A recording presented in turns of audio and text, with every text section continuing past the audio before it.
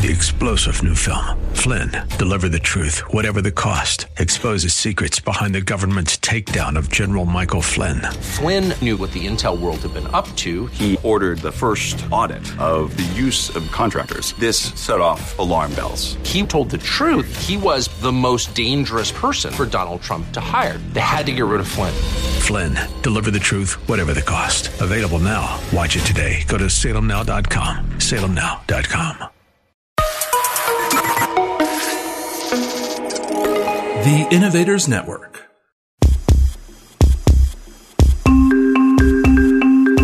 Welcome to the Heart of Innovation. 60 minutes that could save life and limb, with new breakthrough ideas and innovation changing the healthcare landscape.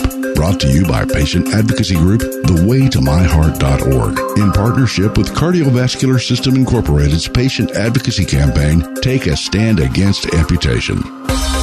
Here are your hosts for the Heart of Innovation, Emmy Award-winning journalist and founder of The Way to My Heart, Kim McNicholas, and interventional cardiologist and founder of the Save My Piggies Health Education Series, Dr. John Phillips.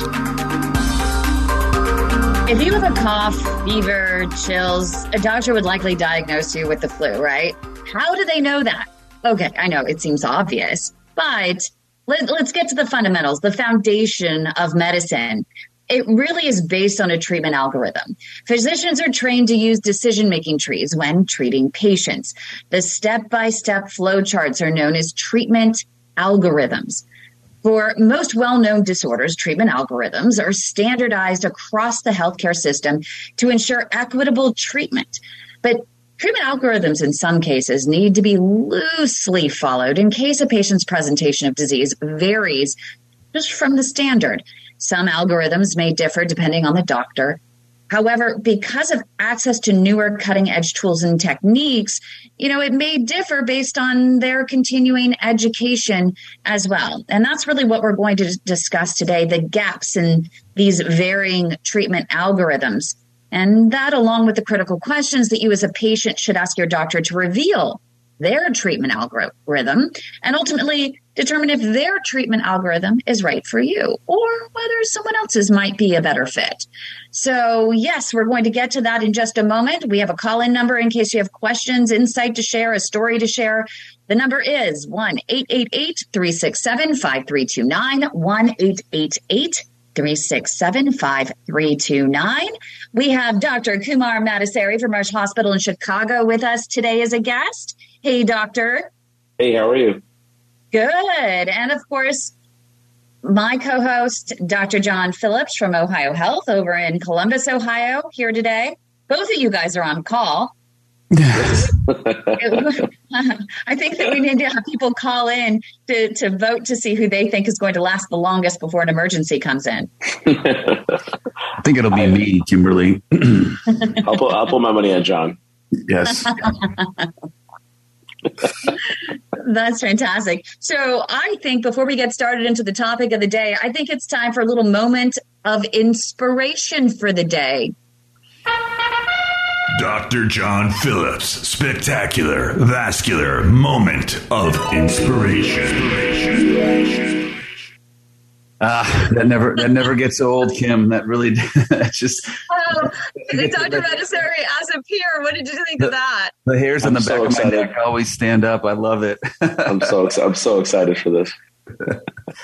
So I spent some time thinking about this in light of the topic of today's show, which is kind of treatment algorithms, and I think a lot of what we do, Dr. Madasari and myself, we are curious people, and we see patients that have various disease processes, and in some respects there are algorithms that we can use, but a lot of times we have to kind of think outside the box. So I thought, all right, who's a great thinker in the 20th century? And obviously Albert Einstein, right? So I got two quotes from Einstein, one of which was, anyone who has never made a mistake has never tried anything new.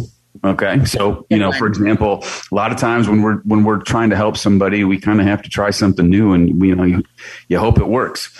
And then the other quote that I have is that a clever person solves a problem and a wise person avoids it.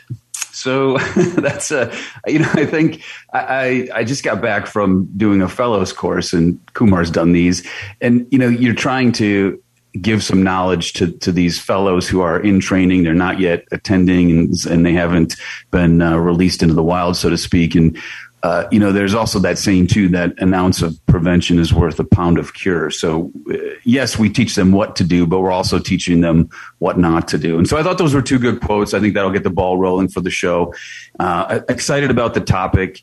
I've just spent some time actually looking at these treatment algorithms in some of the patients that we treat at Ohio Health, particularly with peripheral arterial disease. So I'm excited to hear what Dr. Matasseri has to say and kind of get the ball rolling. Yeah, Dr. Matasseri, when it comes to these treatment algorithms and working with the fellows, we all three of us actually attended the VIVA conference, which is a vascular conference that was held in Las Vegas this year. I actually think it's in Las Vegas every year. But that's where they were really talking about these treatment algorithms. And, while you might have a standard in healthcare, really when it comes to PAD, there's so much, which is that chronic circulatory issue that we always talk about that affects mainly the leg arteries. When that plaque builds up, it causes restricted blood flow. But there's still so much innovation happening in this space that your algorithm has to continually change based on new innovation in tools and techniques, correct?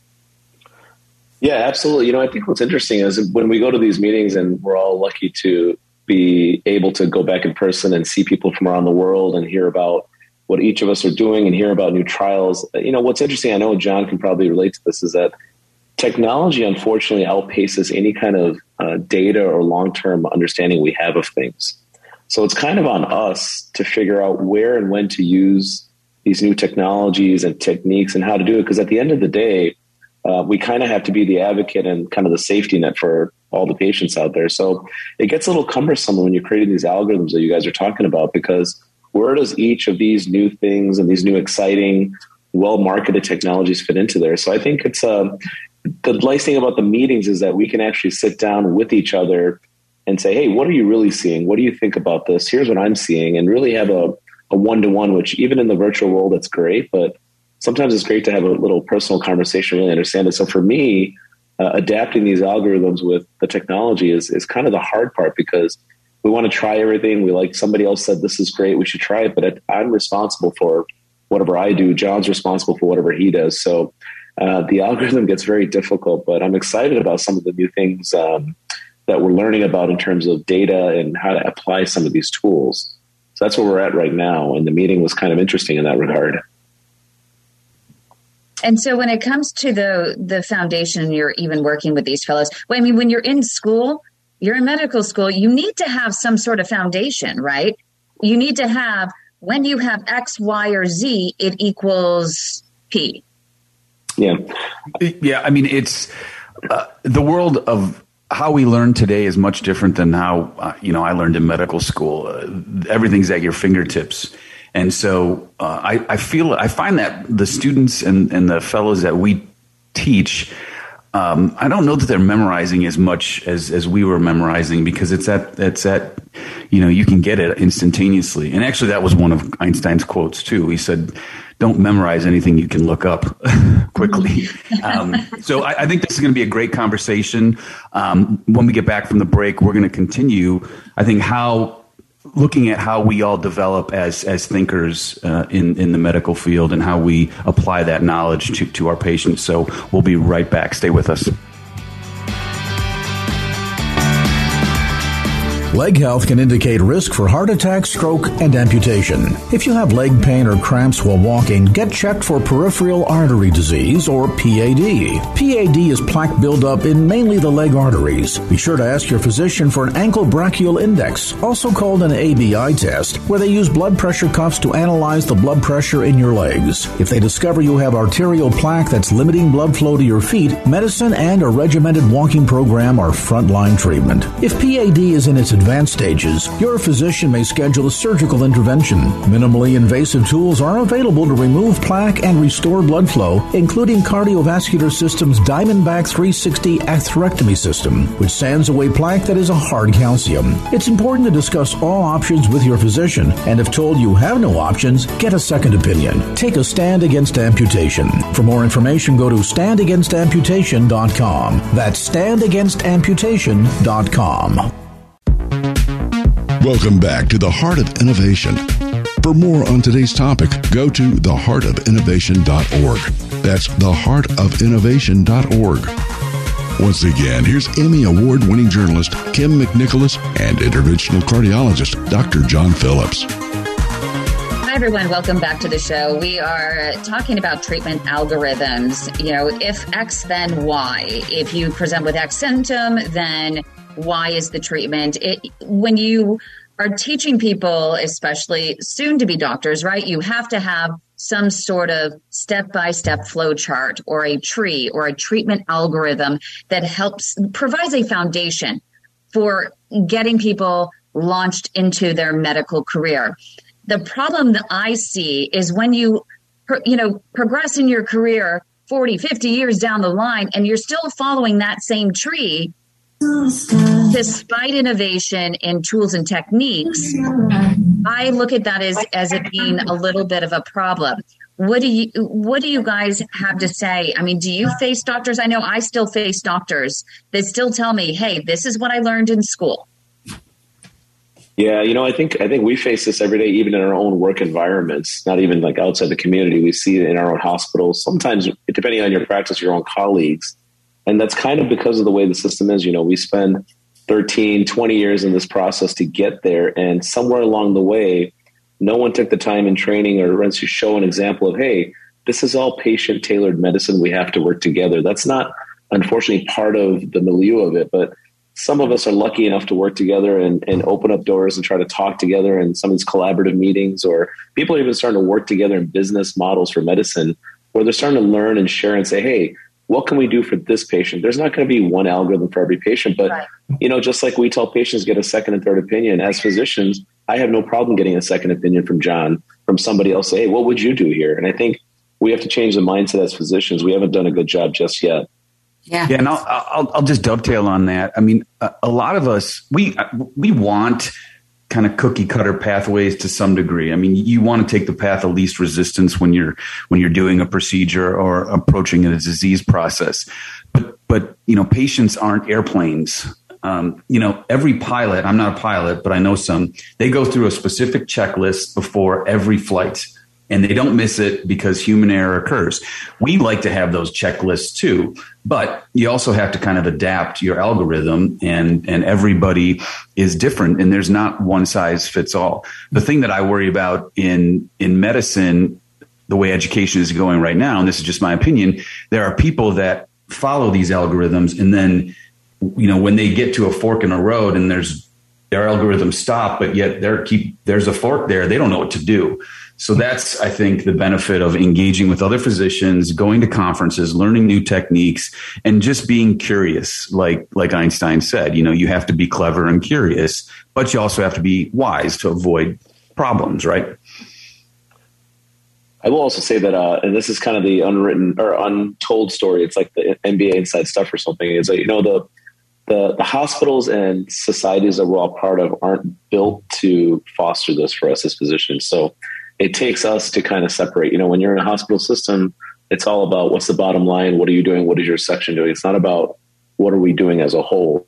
And I think that's where some of us struggle day to day, or we try to find other ways to do it for patients. And then our societies are an individual society. It's not saying here's the human society. It's the vascular surgery society, the IRSA. So, a lot of us have to figure out ways on our own, collaboratively or just with open discussions to do better for our patients. And nurse practitioner Kay is actually here. Yeah, I mean, there has been protocols set down from the DDOT and analogs that are followed, but then you get a patient that doesn't fit in. And when the patient doesn't fit in, a lot of the doctors are stumped. And I've been there and done this one because there's a business model and everybody tries to follow the business model because let's face it, healthcare is business. There's pharmacy protocols about what drugs they have to give out and what you can and cannot do and what's best to use first. And you have to work your way up the chain before you can justify using the most expensive drugs. But the one thing is when somebody comes in that's different, the doctors are stumped. And I have 3 or 4 different comorbidities. So I'm the odd one out. I'm the type A patient that causes all the problems. And when I walk into a hospital, they panic. And every protocol goes out the window.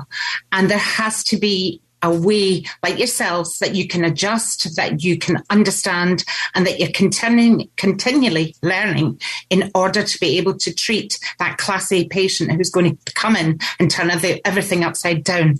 And I'm finding more and more of our patients have autoimmune diseases, they have diabetes, they have this, they have that, and they're not fitting into the paradigm that is PAD. Well, right. I mean, make no mistake. We see patients that are very complex. They have lots of medical problems, comorbidities, and they all don't fit into the. I always say, not everybody reads our textbooks as to how to present with X, Y, and Z. Protocols are great because they save lives, and again, it's a checklist. You make sure everything's working before you put that plane in the air, and that's the same thing that we try to do as well. But you also have to be willing to adapt and change how you treat a patient. And the other thing too that I notice, and Kumar, I'd like your opinion. I check my ego at the door, frankly, when I'm kind of doing something. I have no qualms about calling in a partner or asking for help because I see docs get in trouble who their ego doesn't fit in their office, let alone the cath lab sometimes, and they get into trouble because they're just unwilling to ask for help. So you have to, I call it kind of humble confidence, right? And you have to be humble. You also have to be confident in what you're doing. Yeah, I totally agree with that. I think, when you have trainees, I tell them every time, the moment you get confident or too confident or your ego builds up is when life's going to give you a little punch. I try to remind them, and I live by this, is like, this is a privilege of what we do. Not many people, not about the doctor part, but just being able to take somebody at a vulnerable situation and try to do something to make their life better. That's not very many people who get to do that. It's hard to impart that nowadays on the trainees, and I see it as a generational thing. But the best you can do is lead by example. And I do see generationally the colleagues of other specialties willing to talk together more than I've seen before. And John, you may have seen that too in the recent years. So I think we have an opportunity there. But while we work on that on our side, I think we have to keep arming patients with the most amount of information to demand the best for themselves. And in the last couple of minutes, you actually paved the way very nicely, Dr. Matasseri, about this, is what are some of the things that patients can do that they can ask in order to determine if their doctor is the type of doctor that is literally using the flow chart they got in medical school, or it's evolved into something that is going to include their individual presentation of disease and help them with a customized approach that might be best for them, not necessarily for a standard going forward. For me, it's simple. The patients that ask questions, early on, and this is me, but I think to myself, why are they asking so many questions? Because I'm not used to them asking. Most patients, think physicians are infallible, and they will, if you tell that patient to jump off a cliff, they'll sometimes do that. And that's totally the wrong way to approach a physician-patient relationship. But the more patients become armed with information, and, Dr. Google's great and everything, but there's a lot of misinformation out there. But I think for me, it's a patient that starts asking questions that are specific about their disease process that gets me thinking like, okay, this person's engaged and they want to make sure I'm on my A game. And they've looked me up, and they'll find, if I'm not the right doc, they'll find somebody who is. Final thoughts, Dr. Matasseri? Totally agree. I think asking the questions lets me know the patient's coming well, right? I mean, your way to the heart, all these groups, learning about the different tools in PAD, the DVA, the shockwave, what's your amputation rate, there's an amputation survival rate. When patients ask those questions, it's a different ballgame, and we understand that they're coming in ready to take care of themselves, because really the patient and their family are the best advocate. So I think using the information out there, asking questions, it's your body, not anybody else's. Right. It's always a red flag if the doctor doesn't want to spend the time answering your questions, or at least providing a nurse practitioner that's on his team or her team to come in and spend more time. I think that is a red flag, and it's time to seek a second, even third, maybe even a fourth opinion. The Heart of Innovation. We'll be right back. Stay with us. My symptoms started with leg pain and leg cramps while walking. Me too, with a tightness in my calves. Well, do you know, my doctor thought that my leg cramps were a side effect of the statin he prescribed me. Well, my doctor just brushed them off as another symptom of old age. Mine thought the pain was radiating from my spine.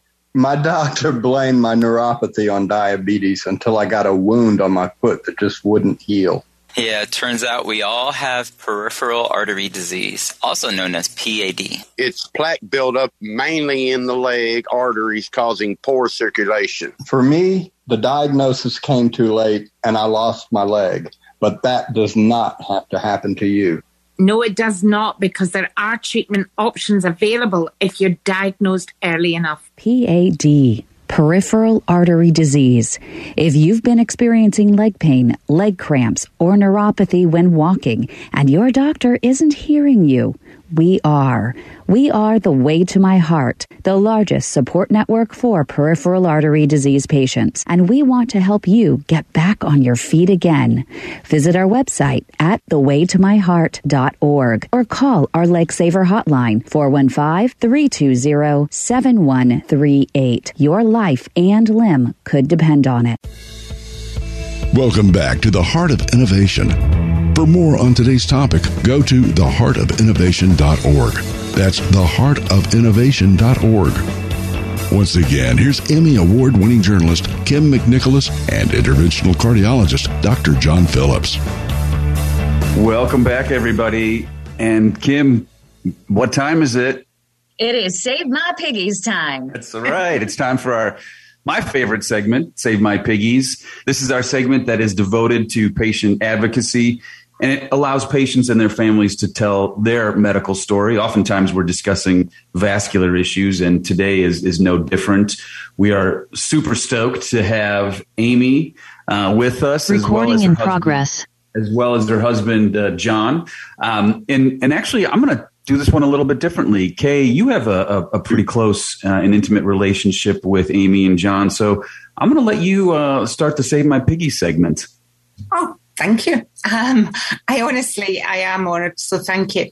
Amy and I were introduced by Kim because Amy had started to advocate for her husband, and she felt that what she was being asked to do by her particular vascular surgeon was not the answer, and she was looking for an alternative route for her husband. And basically what she was told, that because her husband had fallen, he'd had a TMA, he'd fallen over, the TMA had opened. What's so he had an amputation? Yes. Is that right? Okay. So his toes were gone. So it's not exactly a Save My Piggies, but it's it's got a good ending. All right, good. So, thanks. I'm getting worried there, Kay. No, don't panic. So it had a TMA. The TMA had opened up. It had become slightly infected. The vascular surgeon just said, bring him in. You'll have to have a further amputation. And as you know, at that stage, you're either looking at a Boyd, a Syme, and there's not a lot of doctors that can do that, or you're looking at a BKA. So Amy, which is a below the knee. A lot of the folks watching don't know the acronym. So BKA, below the knee amputation. So a TMA is a transmetatarsal amputation, taking off just basically the toes, and then they can progress further down the foot, and ultimately below the knee amputation then is next. So Amy, I'm going to throw to you because obviously we got to know each other, and tell me why you went looking for alternative care. Well, my husband had 6 surgeries in 90 days, and it was beginning excessive because he wasn't getting any better. He was only getting worse, and the pain was outrageous. He was swelling in his legs really bad, and I'd never seen his legs swell. And so I started researching because the hospital that he was in said that he was being treated by the country's best, and nothing, whatever I did wasn't going to get any better. They told him basically that when he was released, just to go home and hope for the best. And to me, that wasn't acceptable because I'm a prayer warrior, number one. And number two, there's always somebody better. And I believe that. And so I like the way you think. Thank you. And so I just continued to just research. And you guys, I just want to say just real fast, I love you all. You guys are the reason that my husband is here today alive. I don't believe he would have made it home. I believe I would have lost him if it would not have been for every comment, every post, every person in this group that helped me. So, Amy, if I can ask a question, because we talk about this every week, and give us a little bit of insight into what like Kay and Kim kind of did for you. I mean, were they just a sounding board for your concerns and questions? I mean, did they not physically, but kind of direct you into the right spot with looking for another physician? It sounds like it was obviously pretty important, but just share a little bit with that if you can. They did. I had messaged, my husband had the pinky toe amputated first, and we were having problems then. But we thought, well, it's just the pinky toe, what they had said, it's just the pinky toe. Everything is fine. And so I started researching slowly, thinking he's going to be good. He's going to be okay.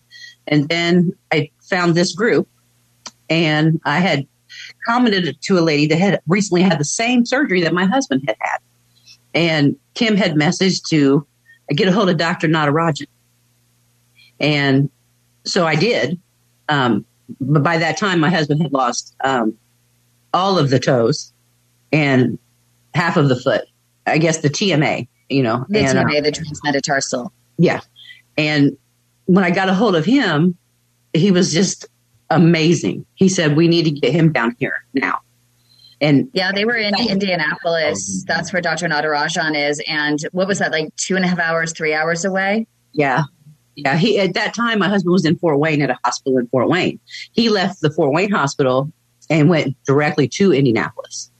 Like he checked out and was like there, because we had no hope. And I had a feeling that the swelling, the pain, I had a feeling that it wasn't going to be a good outcome. I sat up in my bed that morning before I had heard from Dr. Natarajan to come down there.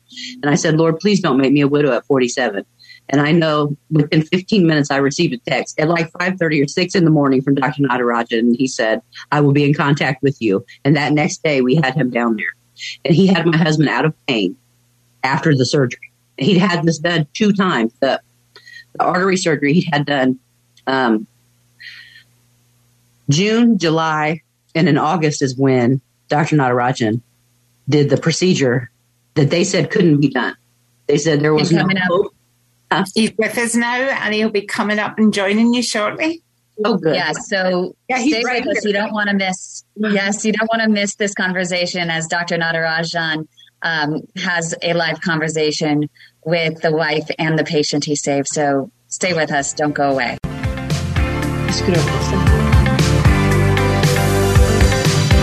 Well, hello, everyone. My name is Dr. David Alper, and I'm here once again with the WeightOnMyHeart.org's Footnotes. And today we're going to talk about plantar fasciitis. Why are we talking about plantar fasciitis? Well, it's an extremely common, painful problem that many, many people have. But it's important to know from the get-go that this is a mechanical problem, having nothing to do with circulation or with diabetes. It is caused by the way that you walk, the type of shoes you wear, and the activities you do, and especially if you stand flat-footed, if you have a very rigid foot, or if you're on your feet for extended periods of time. What causes it? It is an inflammation of the thick fibrous band along the bottom of your foot called the plantar fascia, which you can see very easily by pushing your toes back and just putting with your thumb in, feeling a bounce. This is the shock absorber of the foot, so when you step down, you're supposed to bounce when you walk. If, in fact, it's not supported properly, or you're on your feet too much, it pulls too much on the back of the heel, causing inflammation, and eventually can cause pain. So what can we do about this? The first thing you want to do is you want to take a bottle and fill it with water and put it in the freezer. This makes an ice rolling pin, and several times a day you put it on the ground and you roll your foot over it. This is a natural shape that will stretch the plantar fascia passively and at the same time ice it down to calm it down. You want to make sure that you check your shoes. No barefoot. It's very important that you have support. And that's why something like this is almost the same as barefoot. There's no support inside, it's hard on the bottom, and there's no back. This is the way to go, either a sneaker or a good supportive shoe that's going to hold the foot in the proper position. And when you go to the podiatrist, they sometimes will give you an arch support to bring the floor up to the foot in order to fill in the space and not allow the plantar fascia to stretch. Sometimes a recommendation for a steroid or cortisone injection will happen. Do not be afraid of this. Yes, it's a little uncomfortable, short-term pain, very much long-term gain because it will calm down the tissues. Once it's calmed down, you wear the inserts if it's appropriate. You make sure the shoes are not worn down properly, and you wear them all the time, and you should be able to be active as much as you want to. For further information, reach out to the American Podiatric Medical Association at apma.org or The Way to My Heart at thewaytomyheart.org. This is Dr. David Alper, and we'll see you again for Footnotes. Welcome back to the Heart of Innovation. For more on today's topic, go to theheartofinnovation.org. That's theheartofinnovation.org. Once again, here's Emmy Award-winning journalist Kim McNicholas and interventional cardiologist Dr. John Phillips. Thanks, everybody, for joining us. We're continuing our Save My Piggies segments. And just before the break, we were joined by Dr. Natarajan, who helped save John's leg. And so, Doctor, just share with us. So Amy had shared and said that, they at the place they were at, he had already lost his piggies, unfortunately, but now they were talking about potentially taking the leg because there was really nothing that could be done. In the conversation in the segments before on the show here, we were talking about treatment algorithms and kind of pushing the envelope a little bit. What is it that you saw that said, well, maybe there is something that can be done, and I'm going to maybe think outside the box or think in the box, but I'm going to do something to see if I can help this gentleman? I feel like for these patients, sometimes there's not a lot of options, but not trying anything, I think there's no advantage to that. I feel like giving up on them and they get an amputation, you can't go back. Once you've had an amputation, that's it. So I feel no harm in trying to do limb salvage, improve the blood flow, as long as you can do it safely, not endanger the patient's life. I believe that it's worth trying. It's, I can't imagine when it would be inappropriate to try to save somebody's limb, as long as it can be done safely. And nowadays with technology, we do have a lot of options. Truth is, I've been doing this 25 plus years, and we have a lot more options today than we did 25 years ago. And I think... And Kumar, I just here's what your thoughts are, but the way I approach it is the same way, right? These folks, it's a safe procedure. I mean, the mortality of me doing the procedure is very low. So the death rate is very low of me doing the procedure. So in my mind, I'm like, I have nothing to lose here. I'm going to try. Yeah. And if I fail, okay, I failed. They're destined for a BKA. They're going to lose their leg anyway. So why not, give it a shot? Kumar, do you find that physicians are just afraid to think that way, or they just don't want to, maybe tackle something that's a little that is just maybe too complex for them? I think the way that we do it and the way that we're trained, it's almost like if you didn't succeed, you don't want anybody else to know you failed. And I think that's the wrong approach that people have been ingrained with. I think a lot of us have learned that, hey, I failed this time, but that doesn't mean we can't come up with another approach or talk to somebody else or send it to somebody else. So I think it's more about the mindset. But a lot of physicians, we all know this. A lot of the patients I get are the same stories saying, we were told there's nothing else left and that nothing can be done or should be done. And the way we do it is such minimally invasive. Yes, there are random events that can happen just by, the numbers game, but by and large, what I'm sure Dr. Natarajan did, that's how everyone should be. It's just not the same way. Everyone's experiences, their tools, techniques might be a little different, but asking for help should not be the limitation. And things like DVA and stuff, that's what we need to get everybody involved in to have everybody get those options. Amy, you look as if you're tearing up a wee bit when you're talking with Dr. Natarajan. John, how are you feeling as well? I feel good. And I feel, like I said, I'm thankful for you and Kay and how you guys reached out. That's Kim. Sorry, he didn't know. Kay and Kim. Just call us K's, the two K's. We're okay. Special K's. I'm thankful for Dr. Natarajan for getting me out of this pain and actually saving my leg, like just saved my limb, you know. And we used I used my good old-fashioned cure, John. I used Manuka honey, and I used soft bandages, and there was some slough in there, and Amy was syringing in some hydrogen peroxide, just 0.3%, and we cleaned out the wound. She deserves a job as a nurse. She's done the most amazing job, and the wound is almost to surface, and it's just about ready for closing. I told her to ask her podiatrist for some fish skin, and he said, I don't know who this lady's right, but she's spot on the fish skin.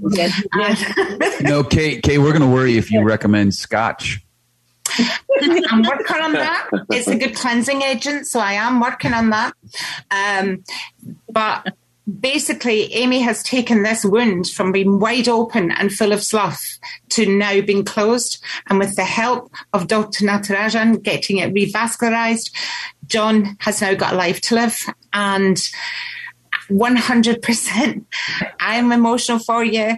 It's been an absolute pleasure to treat you and to see how John's wound has progressed. But none of this would have been possible if it hadn't been for the fact that you got him out of that hospital and you got him to Dr. Natarajan, without a doubt. Yeah. And I had called, and real quick, because we are so far away. When my husband had his post-op appointment, I had called Dr. Natarajan's office to see if we could get it later because we're so far. And I talked to the nurse, Jennifer, I believe is her name. Yes. She was the nicest, sweetest lady. And she said, I'm still concerned about it because from the pinky on, it was always about, the leg was always brought up. Kind of like, we're gunning for that leg. That's how I felt. Yeah. She said, if they ever mention surgery again, you call here. And so that's how I called. That's why I called, because I thought, well, I'm going to trust whoever Dr. Natarajan says because he's got us winning right now. And it could have been the other way around, So that's how I knew. And it was amazing because when you said that the doctor had mentioned surgery again, and I texted Dr. Natarajan, Dr. Rajan was basically over my dead body. And this was a weekend, I believe. And you guys got back in touch. Yeah. I mean, talk about the exhausting all efforts and caring so much about patients. Right, Dr. Natarajan? I mean, that's amazing that they're not just your patients 9 to 5 during the day. You truly care about them as humans. I do, Kay. I mean, the truth is there are a lot of folks out there that care, like you, or lots of physicians. At our hospital, it's not just me. We have a whole team of folks that take care of these patients. There's my partners that do similar work I do. I have surgeons that are part of our group that do the same work, the podiatrists, wound care doctors. We really have a good team that helps these patients. My hope for the future for our patients is that people stand up for them, like Amy did for her husband, and ask for a second opinion. Don't settle for the first physician that says, this is it, you need an amputation. I feel like for cancer, people frequently get a second opinion, right? Somebody says nothing to do. They'll go to MD Anderson. They'll go to Cleveland Clinic. But when it comes to limb salvage, for some reason, we're not educating the public enough to ask for the second opinion. I think if it gets to that, there are plenty of docs that care like we do and people like you, Kim, and we just need to educate people. I feel like we should be educating people to ask for that second opinion. Don't settle for the first and keep fighting. Fantastic. And we'll have final thoughts coming up in just a moment right here on The Heart of Innovation. Medical Notepad, brought to you by The Way to My Heart, in partnership with Cardiovascular Systems Incorporated's advocacy campaign, Take a Stand Against Amputation. Always, always, always get a second opinion. Hi, I'm Kim McNicholas with this week's Medical Notepad. Different doctors have different treatment options available for treating peripheral artery disease, or PAD, which is a chronic circulatory issue that impacts mainly the legs. Their treatment options may vary based on the type of facility, access to cutting-edge tools, philosophy, and choice of continuing education credits. Just because you like and you trust your doctor, or they work in a big name facility, have a big title, speak all over the world, or have a large number of publications under their belt, it doesn't mean that they have the right treatment option or the most advanced treatment option for your presentation of disease. But I guarantee you, they will all tell you their option is what is best for you. Yes, they do mean well. I promise you that. But they just may not know what they don't know. And what they may not know is there are newer, minimally invasive procedures that may avoid an invasive bypass, especially an axillobifemoral bypass, which leaves patients with few life and limb-saving options if, in fact, it does fail. Many doctors are so busy treating patients that unless they attend the most advanced conferences or even the most advanced sessions at those conferences, they may not know a newer, minimally invasive treatment option may even exist. You have to take your health into your own hands and explore all of the available options, as innovation in the treatment of PAD is moving at the speed of light. 4 different disciplines treat PAD: vascular surgeons, interventional cardiologists, interventional radiologists, and vascular medicine doctors. Go ahead and cross practices and see how each of their approaches may differ. Then you can decide what approach feels best for you. And don't worry about their feelings. Doctors have plenty of patients to keep them busy. And if they do make you feel bad about getting a second opinion, well, that's a red flag in and of itself. It's your life and your limb on the line. Get a second, get a third, get even a fourth opinion, and go to thewaytomyheart.org to find the right questions to ask each vascular specialist in order to determine if they're on the cutting edge of treating PAD. Just in case a regimented walking program and other lifestyle modifications don't improve your symptoms.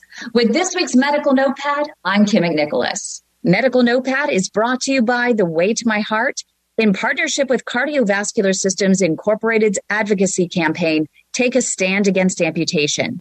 Remember that the advice and views offered are for educational and informational purposes only. Do not act on any information provided here without the explicit consent of your own healthcare team. For more PAD education, go to standagainsamputation.com. And for real-time support, go to thewaytomyheart.org. Welcome back to the Heart of Innovation. For more on today's topic, go to theheartofinnovation.org. That's theheartofinnovation.org. Once again, here's Emmy Award-winning journalist Kim McNicholas and interventional cardiologist Dr. John Phillips. Thanks, everybody. We're wrapping up the show. We have about 4 minutes left, so we want to get to our guests, Amy and John. 30 seconds here. Give us one kind of inspirational statement that you can make to our listeners about, kind of your experience going from having no options to, John obviously keeping his leg in his life. Well, this is number one. I'm a very old school, very stubborn guy. I'm an honest guy, and I take people at their word. So, I take a doctor at his word, like I take a lawyer at his word, because, I think that they know best, okay? But it was my wife that I love so much who looked it out the box and said, because if it had been me, I would have went on with the process until I wouldn't have had a leg. I wouldn't know how to reach out because I'm not savvy with all this technology it is today. And like I said, if it weren't for her reaching out to the ghost people, because I was skeptical of Kim and Kay. These are not my doctors. These are not people that I'm 58 that I've ever listened to. I was thinking in my mind, this is who I need to listen to, really, at all this time. I need to listen to this doctor who I know of, not the people that I didn't know. I'm not the orthodox person. I'm just an ongoing, hardworking person that just goes straight down the line. And I'm honest, and I think everybody is honest like me, but they're not. You see, and just like I said, I want to thank the two Kims. I want to thank this doctor here, Kim and Kay, this doctor here, who was to save something, who give me the options. I had I had no options. All this time that I've been in pain, I had no doctor gave me not one option of what I could do or what I couldn't do. Dr. Natarajan? Yes. Yeah, I think the key is in this day and age, there are lots of minimally invasive ways of treating this disease. Most patients have options. You just have to reach out, keep reaching out until you find somebody that's able to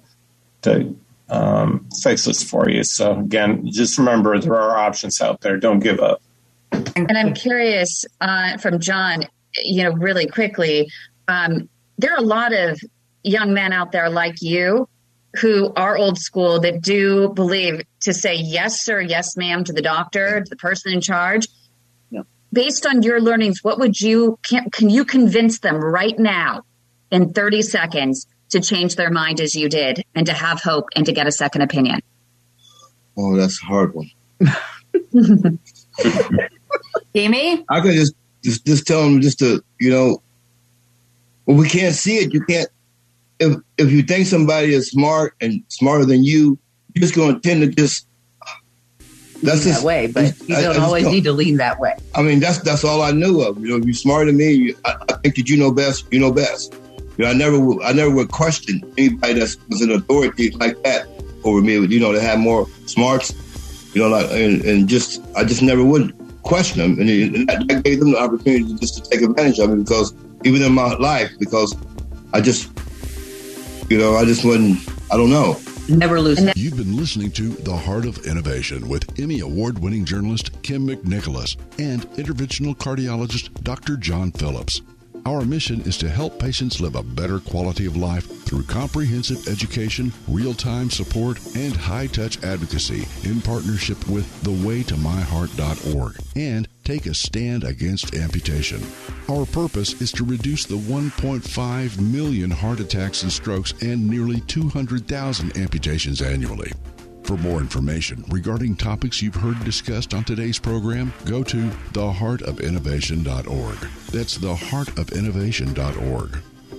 The Heart of Innovation is for educational and informational purposes only, and advice and views shared are not a substitute for medical advice from your own supervising physician. Do not act on any information provided in this show without the explicit consent from your own healthcare team. If you think you are having a medical emergency, call your local emergency number or go to the nearest hospital or emergency room. This show is distributed by the Innovators Network. For more information and other great shows and content, visit theinnovators.network. 3-star General Michael J. Flynn, head of the Pentagon Intelligence Agency, knew all the government's dirty secrets. He was one of the most respected generals in the military. Flynn knew what the intel world had been up to. He understood its funding. He ordered the first audit of the use of contractors. This set off alarm bells.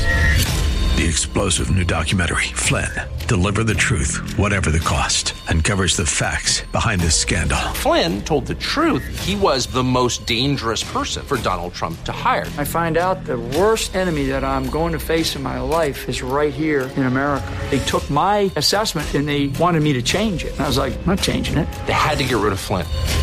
With in-depth interviews, archival footage, and never-before-seen personal records of the man behind the headlines. I just felt like I was drowning. Flynn, Deliver the Truth, Whatever the Cost. Available now. Watch it today. Go to salemnow.com. salemnow.com.